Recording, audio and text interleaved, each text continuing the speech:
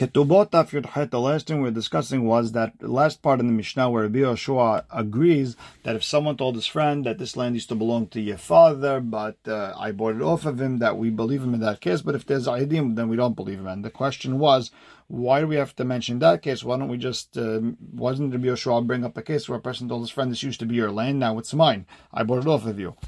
So we said we're talking about a situation where the person held on to land for 2 years, and then the father died and the son took over and he held on to it 1 year while the son was there, and we want to say that's not a hazakah. And with that we are starting Yud Chet Amud Aleph, first line in, last word on the first line. Velitni moder Rabbi Yoshua be'omer l'chavero maneh levitim mecha farati lecha shu ne'eman. Why do you have to go with the whole case of I got this land from your father, I bought it off of him? Why can't you just say the case is, I borrowed money from you and I paid it back, that we believe the man, mideoraita, even without a swear? And same idea, the amount that said I owe is the amount that said I paid back, and we have to believe him. Why can't we just bring up that case in the Mishnah? So like Mark explains, because they want to mention in the Sefer, we want to say that if there's witnesses that say he borrowed money from him and he says he paid him back, that we don't believe him. But that's not true, that's not the din, because we know the famous halacha that if someone borrowed money and there was witnesses, you don't have to pay him back with the witnesses. Rather, we believe him when he says, I paid back. And again, the Gemara asks, why do I need the whole father case? Velitini, why don't you just bring a bigger chidush? A person tells his father, listen, I owe your father $100. I hold maneh ve'chaltiv peras, but I gave him back half of that, so I only owe him 50 now. Shehu ne'eman. We believe him, and he doesn't even have to swear, because again, pesh asa pesh hitir. And the Gemara says you can't bring that down because Elibad Deman, who does Rabbi Yoshua hold like in that case? Elibad Rabbanan, if he holds like Rabbanan, Ha'amrim Shiva Vedave. Rabbanan hold he's just like returning a lost object and he doesn't have to swear. And not just because of the concept of a peshe asar, a peshe hitir, it's like a higher level, meaning he's more believed. Now, Elibad Rabbi Eliezer ben Yaakov, if he holds like Rabbi Eliezer ben Yaakov, Ha'amar, even when the son is not the one making a claim against him, Shivua ba'eh, he says you still have to swear, and you're not patur because of the whole peshe asar, peshe hitir thing. The Tanya Rabbi Eliezer ben Yaakov Omer, Pe'amim shadam nishbal ta'anat atzmo. Sometimes a person makes a claim himself and he has to swear, even though his friend didn't make a claim against him. Meaning, even out of his own words, he has to swear. Ketzad, for example, maneh lavicha be'adi, I owed your father $100, maneh ve'achaltiv peras, and I paid him back half. Harez nishba. He has to swear like any other person who makes half an admission. A person who makes half an admission, there's a famous Gemara Bava Metzia that really a person wants to be kofer bakol, but a person will never completely deny something in front of the person who did him a favor and lent them money, but a person would half deny it. He'll only admit to half of it, and that's why we throw a swear. So Rabbi Eliezer ben Yaakov says when a person says something like that, then we make him swear. Vizehu shenishbal ta'anat atzman. This is the person who has to swear because of his own admission. The Hachamim argue and they say eno ela kemeshiva vida. It's just like a person returning a lost object, because if no one makes a claim against you and you admit it, then you don't have to swear, upatur, and therefore you don't have to swear. On the other half, just pay whatever you admit, and that's it. Now, this is the way the Gemara is understanding this sugya. The Gemara is going to change it very soon, but let's just we're understanding it like that. So now, the Gemara asks a question, Rabbi Eliezer ben Yaakov, letle meshiva veda patur. He doesn't hold of this concept that if someone returns a lost object, he's patur from swearing. There's a famous mipnei tikun ha'olam, just the way of the world, because then no one's going to want to return a lost object.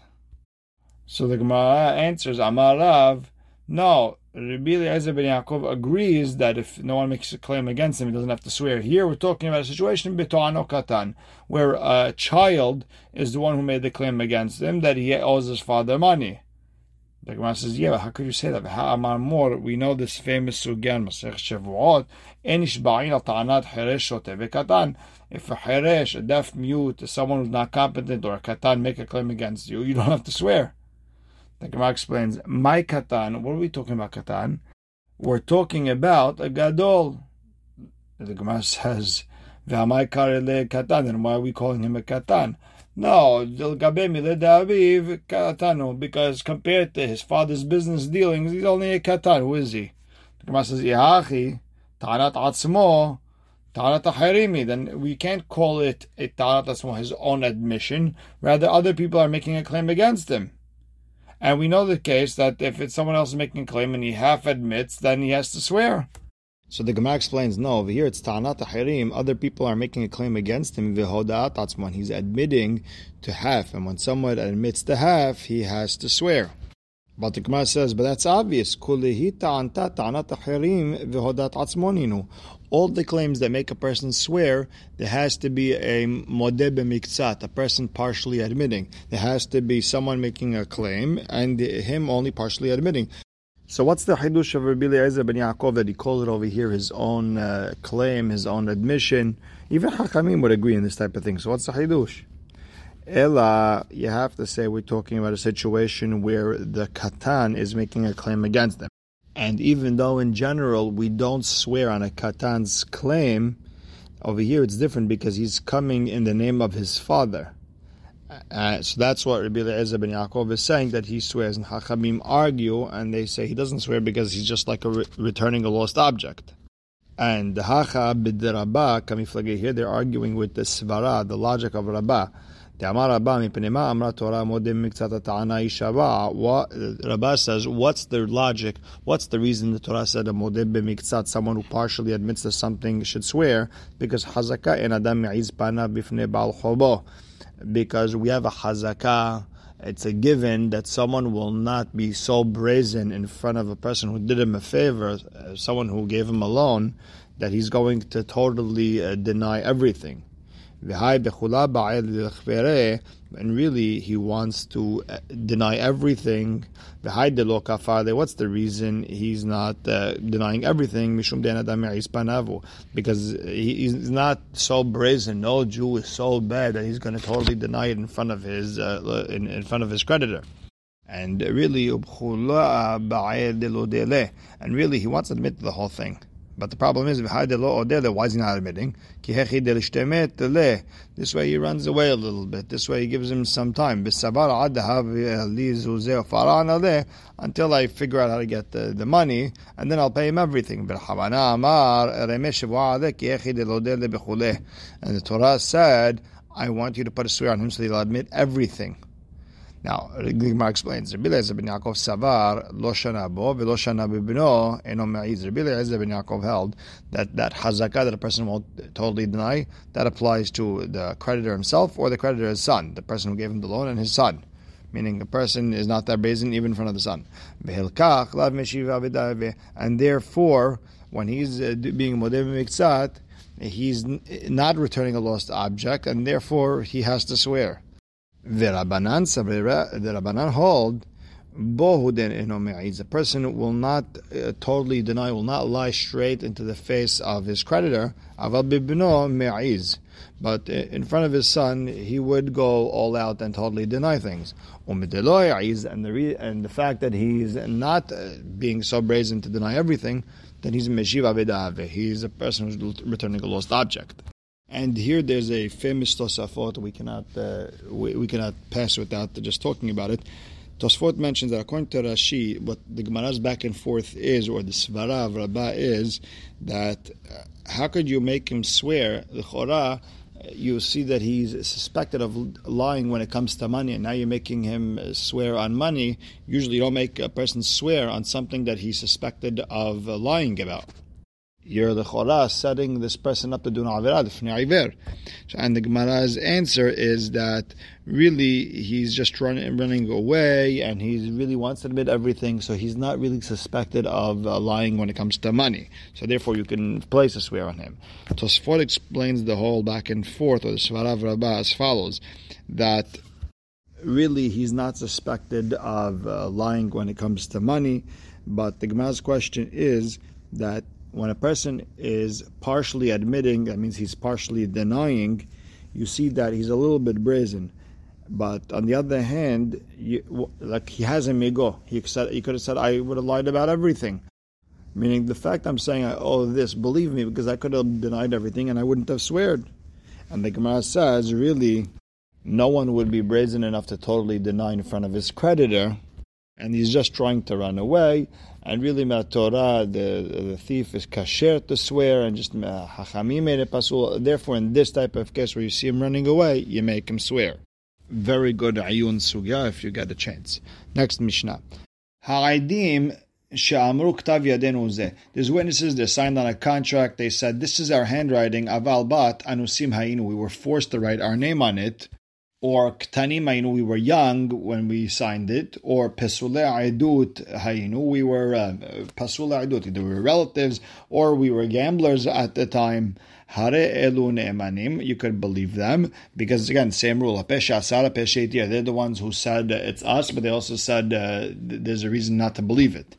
If there's witnesses that this is their handwriting, or there's another document with their handwriting on it, and we can tell it's theirs, then enan ne'emanin, we don't believe them anymore, because now there's testimony, or there's something disproving, or something else saying that this is their signature, and that's like a witness, or that's strong enough evidence that that's them, so they would have to now prove that they were forced. It's no longer a pesha asar, a pesha itir, because the pesha asar is something else. It's not them anymore. So they're not believed to say yes and no anymore. And the Gemara starts, Amar Amei Bar Hama, lo shanu ela shamru anusim hayinu mehamat mamon. That later part of the Mishnah where it says if there's witnesses or there's evidence that their signature somewhere else, or this is their signature, they're not believed. That's only if they said, we were forced to sign this because the man threatened to take away money from us. And the reason is, no one is believed to put himself a rasha, to make himself a rasha, and said that he signed on a document falsely because of money. If they said, listen, it was a second nefashot, the guy put a gun to their head, said sign, then we have to believe them, even though there's evidence against them. And Amar le Rabba, and Rabba said to Rami Bar Hama, Kol kemine, meaning they could always just be posel ashar whenever they feel like it. Kevan sheigid shuv eno hozer o magid. He can't just be posel ashtar. It can't be that a person said something and then changes his mind and says something totally else. When they sign this document, they're saying one thing. When they come in now, they tell me a different thing. Whatever it is, now they're changing their whole thing. A person can't just come and say whatever he wants whenever he wants. It doesn't work that way. If you want to say that concept, that you don't change what you said, that's alpe. That's only if it happened by heart, meaning you came to Beit Din, you said a story, then you change your mind a different day. Aval bishtar lo, but maybe you want to say with the contract there is no din. If witnesses signed on a contract and a document, it's like their testimony was already inspected in Beit Din. Ela ki itmar, when Rami Bar Hama said that he's only believed when it comes to nefashot but not mamon, that's aresha itmar. It was said on the first part of the Mishnah, where they're the ones who said that this is our signature, but we were forced, or we were kids, or we pasul le'idut, meaning in the case of pesha asa, pesha hitir, we ended off hare elu ne'emanin, we believe them. And Amar Rami Bar Hama, on that Rami Bar Hama said, Lo shanu ela she'amru anusin hayinu mehamat nefashot. That's dafka if they said, the guy put a gun to our head and threatened to kill us if we don't sign it. Aval amru anusin hayinu mehamat mamon. But if they said, we signed it because the guy paid us, or he said he'll take away money from us, or something like that, en emanin, we don't believe them. My tama, what's the reason? En adam mesim atzmo rasha. A person doesn't make himself a rasha. We have a hazakah. No one's going to say that he did something wrong just for money. Tanu Rabbanan, en ne'emanin leposlo. Idim that are signed on a contract, they are not believed to say that this is a lie. They are believed. Now, Bishlam al Rabbanan, I understand according to Rabbanan, kitamayu. That's the reason. The mouth that's saying that this contract is good is also the mouth that's saying the contract is not good. And obviously, we're talking about a situation where they're not making themselves a rasha. Why don't we believe them? I understand with Pesulei Aidut why Rabbi Meir wouldn't believe them, because Malveh Gufeh because the lender, before giving out the money, he's going to make sure that these are kosher witnesses, that he's not going to have to deal with the headache later. Ktanim nami, same with Ktanim. Rabbi Shimon ben Lakish, we don't believe them like Rabbi Shimon ben Lakish. De Amar Esh Lakish, Hazaka en aidim chotmin ala shtar. We have a hazaka. Witnesses do not sign on the document unless it was done with the gedolim. So we know that the person, the lender, the borrower, is going to make sure this is kosher. They're going to make sure that these kids are over the age of bar mitzvah. Ela anusin maitama. If a person claims that, listen, it wasn't honest, the guy put a gun to our head, why don't we believe them there, according to Rabbi Meir? The mouth that says that this guy owes that guy money is the one who's saying that no, that's not the case. And we'll stop right here in the middle of a question. We'll continue with the answer tomorrow. Baruch Hashem le'olam, amen ve'amen.